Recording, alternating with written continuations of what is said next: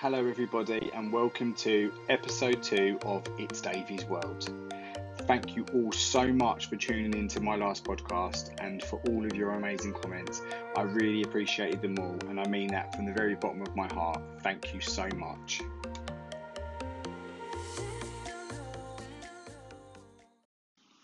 Now, in this episode, I've decided to talk about my relationship with food, as this is a relationship that's a massive part of my life.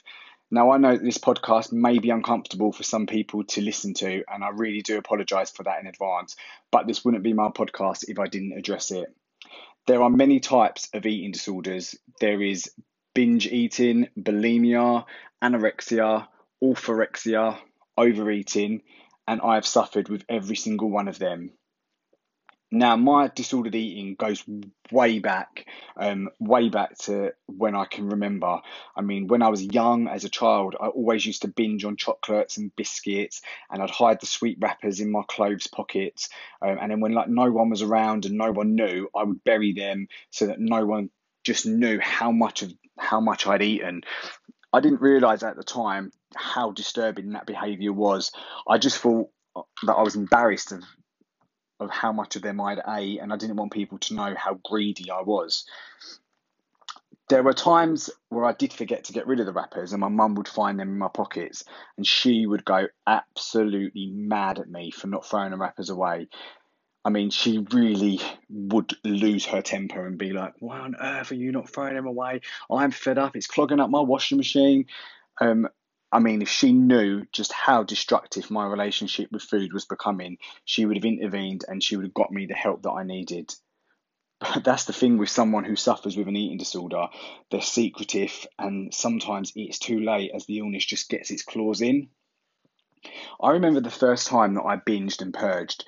It was in 2004 when my nanny Al was dying in hospital. The whole situation just got too much for me, and I just didn't know how to handle it. I didn't know how to deal with it. I just felt everything was out of control.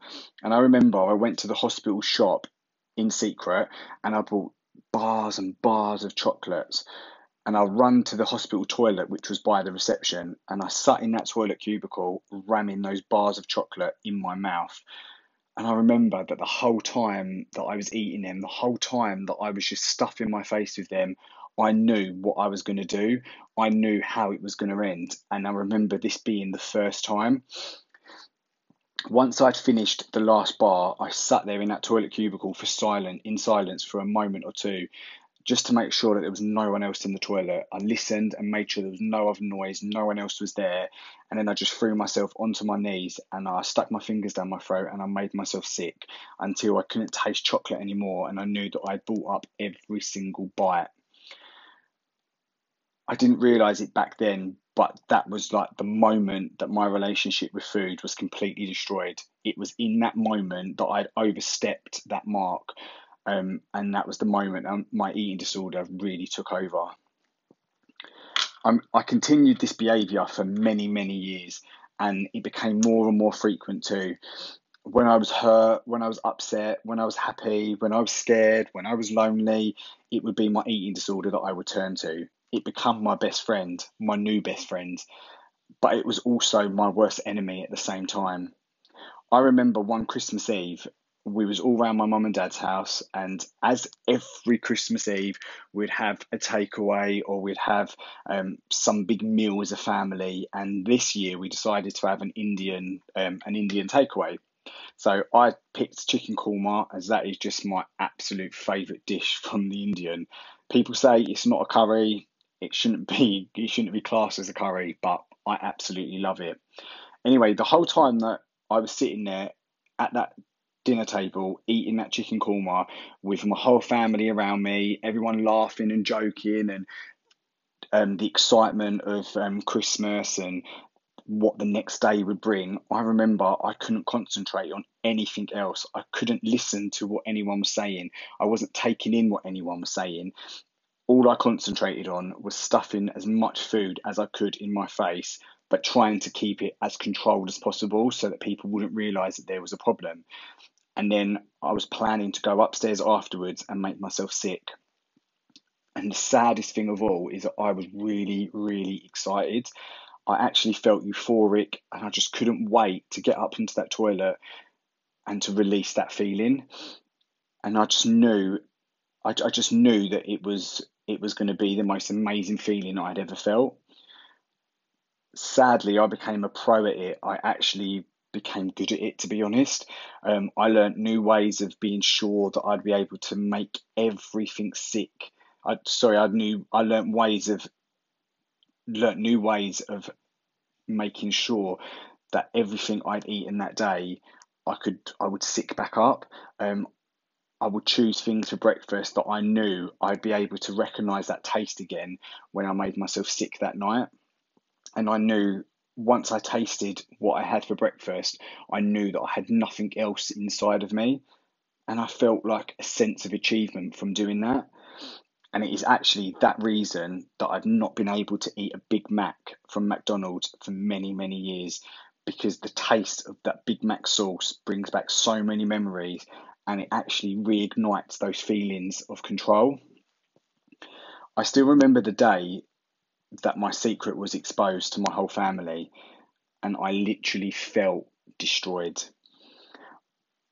My family had gone to down to Peckham to visit my aunt, to go to my auntie Vicky's house for dinner, and I wanted to stay at home because I couldn't wait for them to get out of the house. I just wanted to go in the kitchen, take loads and loads of stuff upstairs into the toilet, binge, and then spend the rest of the night in the bathroom being sick. I found that I was doing that quite a lot. I was distancing myself from my family, from friends. I was avoiding going out with people just so that I could spend time with my new best friend, my eating disorder. This one time in particular, when he had gone to my auntie Vicky's house, I had binged so badly, and I was upstairs with my head down the toilet being sick, and I was really retching. And I remember I heard my mum's voice from behind me, and when I turned round, she was there standing at the bathroom door with tears falling from her eyes. And there I was on the floor in front of her, surrounded by chocolate wrappers, biscuit wrappers, crisp packets, with my face as red as a tomato, my fingers down my throat, and my eyes watering with the strain from where I'd been making myself sick. I remember the hurt on her face as I slumped myself back against the bath. I just felt defeated. I was absolutely destroyed. My mum was so upset, and my dad, he just couldn't understand. He didn't understand. I remember him saying to me, like, eating disorders were something that girls suffered with, not men. You're a man. How can you be suffering with an eating disorder? This isn't right. He just didn't get it. To be honest with you, nobody understood. I remember that week, my mum took me to the doctors, and after lots of talking to the doctor, he referred me to an eating disorder specialist in Guy's Hospital up in London. My mum came with me to make sure that I got the help and to explain everything that I was going through. I remember my mum then started to watch me like a hawk after that, making sure that I wasn't binging, making sure that I never went to the bathroom unattended, making sure that I was never left alone. I know that she was trying her absolute best. I really do. And she just didn't know what to do. I mean, you don't get a manual with how to deal with someone with an eating disorder. You just, it's just so hard, and it's such a taboo subject as well. I was in such a bad way after that. I was grieving because I just felt like I had lost something so important to me, and I was actually grieving for it.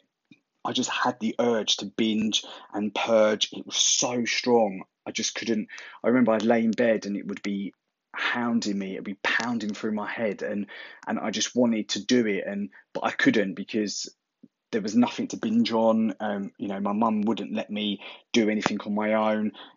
It was just absolutely terrible.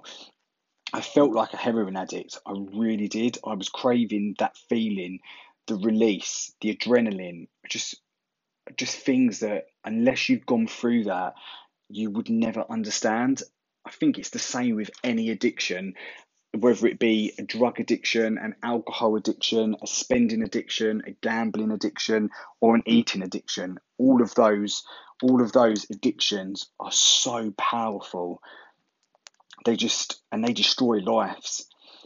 After we went to Guy's Hospital, I underwent many years of treatment for my eating disorder, and I actually started to become horrified by the damage that I had put on my body and the stress and strain that I had put my body through. The acid from the vomit had started to strip the enamel from the back of my teeth. Now, when I was younger, I wore braces, and my teeth are absolutely beautiful. Like, I absolutely love my teeth. They're like probably the favourite part of my body. Um, and strangely enough, whenever I meet anyone new, the first thing that I look at is a smile and their teeth. So the fact that this acid had started to strip the enamel from the back of my teeth absolutely devastated me. It was just too much. I also developed an irregular heartbeat because the strain that on my heart and the electrolytes or something it's called, that I'd put on my heart when I was making myself sick, had caused an irregular heartbeat. I also had constant sore throats, and caused damage to my esophagus. I also had red eyes, and my mood swings were so severe, like literally, they was just so bad. I felt like I was losing everybody because I was acting like that. I was just really rude to people, really nasty. Um, it was at this point that I started to become obsessed with my weight and my image. I'd started to gain weight because I wasn't making myself sick anymore, as I was so worried about the effect that this was having on my body. It was around this time, I think it was about 2010. Yeah, it was about 2010 because it was around this time that I met Luke. And as you do when you get into a new relationship, you start enjoying lots of meals out, you eat chocolates and crisps together whilst watching movies, getting late night McDonald's with McFlurries. All these things are things that I would never normally have eaten unless I was on a binging episode. So this food just reignited all those guilty feelings and all of those control feelings inside of me, and it led to me overeating and binging again. But this time I wasn't making myself sick, so the weight was just piling on.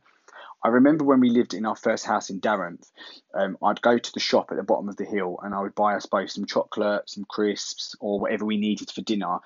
But I would also secretly buy a few bars of chocolate and a packet of donuts for me to eat on the way home in secret. I would always get rid of the wrappers before I got home, and then when I got in, I would eat whatever I bought from the shop. And Luke was unaware that I'd already consumed thousands of calories on that 2 minute journey back up the hill. And I'm not kidding you; it literally was. It probably wasn't even 2 minutes up that hill, but I made sure that I got rid of everything before I got home. My health also began to deteriorate, and I developed severe sleep apnea, and I had to go to sleep with an oxygen mask every single night as I stopped breathing more than 60 times an hour. So I had this mask that I used to have to wear every single night, and I just looked like Darth Vader. It was soul destroying to put that on. And how could you feel sexy laying next to somebody with that on your face? It was absolutely horrible. And each time that I stopped breathing, like 60 times an hour, but each time was for more than a minute. I also had diabetes, and I was becoming insulin resistant, and the strain that my weight was putting on my joints was just absolutely horrific. I couldn't even bend down to do my own shoelaces up. Luke had to do them for me. I couldn't buy any clothes that fitted me. I was a 50-inch waist and I wore 5XL tops. I was absolutely huge, and I just was massive, just so big, probably the biggest, well, actually, the biggest I've ever been. I was so depressed and so unhappy. I just didn't know what to do. I had tried so many different diets. I'd done Weight Watchers, I'd done Slimming World, I'd done Lighter Life, Cambridge, I'd done slimming pills, ones from the doctor and ones that had like some kind of some speed or something in them. But each diet, I just couldn't stick with long enough to make a difference because I had gained so much weight. I needed to do it for. I needed to and to lose 1 or 2 pound a week, I probably needed to do it for about 4 years to notice any difference on my weight. And no matter how hard I tried, and I promise you, I tried my damn hardest every single time I started a diet. I worked so hard at it, but I just couldn't keep it up. I never had the willpower to carry on. And I think, as I said, I think it's a fact that I knew I had so far to go until I was anywhere near being at a healthy weight. I just felt like I was fighting a never-ending battle, and I was always losing. I was never ever winning. I was never achieving anything. I was just always the loser. My eating disorder kept winning every single time, and and as a result, I was just getting bigger and bigger and bigger, and I was becoming suicidal. I was so depressed, and it felt like I was always crying. I literally had enough, and I just didn't know which way to turn. I couldn't bear the crippling pain anymore. I didn't know which way to turn. I didn't know how to carry on. I knew that I needed serious help because I was in such a bad way. Then in 2015, I had to go to the doctors for the results of a sleep study. So obviously, because I had sleep apnea, I had to do sleep studies, which checked how many times I stopped breathing through the night, to check whether I was on the right amount of oxygen. And when I was there, he asked me to step on the scales. Now, when I met Luke in 2010, I weighed 12 stone. But as I stepped on the scales in that doctor's room that day, the scale shot straight up and I weighed in at over 28 stone. Now, I knew what I was doing to myself, but I was shocked. I was gobsmacked, and I just couldn't see any way out. The doctor, he then told me that I was requiring more and more oxygen each night, and I was now at the highest amount of oxygen that I could have. And if I continued the way that I was going, and I didn't do something drastic to start to lose this weight, then I would end up dying. He told me that because of this, I had like a life expectancy of 8 years, and I was absolutely devastated. I was 30 years of age, and I was being told that I would be dead in the next 8 years. How the hell do you go home and tell that to your family? And how do I tell Luke? And how do I look at my family and knowing that, where I was and what I was doing and what I had done to myself? I hadn't like got a disease like cancer which was taking my life. I had developed an eating disorder, and that was killing me. I actually don't think people realise the extent of that dreadful illness. I really don't. It had gripped its claws deeper and deeper into me, and I just felt like I was no longer strong enough to fight back. I tried my hardest, and I mean, I really did, but then it always seemed to win each and every time. It didn't seem to give me any kind of break or respite from the voices. I knew I needed help again to beat it, because I just wasn't strong enough to do it on my own anymore. I knew it was time that I had to admit defeat. I didn't have any more energy inside of me to fight back. I was literally done. I was on the floor and I had no more fight left in me. I had failed. That's what it felt like. I had absolutely failed everybody and myself. I just sat there and I realised that I was no contest to this illness. It had defeated me and it had overpowered me at every single battle. It had trampled all over me and I couldn't go on anymore. And to be honest, I didn't want to go on anymore. I couldn't go on anymore. I just didn't have any more energy inside of me. That was it. I was finished. I just felt like it had won. It had finally beat me. And I tried so hard for it not to. I really did. But I just couldn't do it anymore. I was exhausted. I was drained. I was so depressed. I was so tired and so fed up of picking myself back up off the floor, dusting myself off and trying to carry on. I had done it for so many years, and like any other abusive relationship, there is only so much that you can take before you just have to throw in the towel. But the difference with this relationship was that I couldn't walk away and meet someone new. I was stuck with this crippling mental fucking illness, and there was no running away from it. There was no escape. I just didn't know how to carry on. It would only be, I knew I'd say now, okay, well, this is it, draw the line, let's start again. But it would only be a matter of time before it beat me again. And then I would feel like this all over again. It was a never ending vicious circle. I knew I was never ever going to win. And I just needed to learn to accept this eating disorder was just far too powerful for me. It's worse than any playground bully because there's no escaping it. There's just no escape from it. The bully lived inside my mind and does not give me a moment's peace. I was surviving, but I was not living. The bully, or my eating disorder, is a mental health illness, and it affects my emotions. It affected my emotions, my well-being. It affected how I thought, how I felt, how I acted. It just felt like there was no cure from it. There was no escape from it.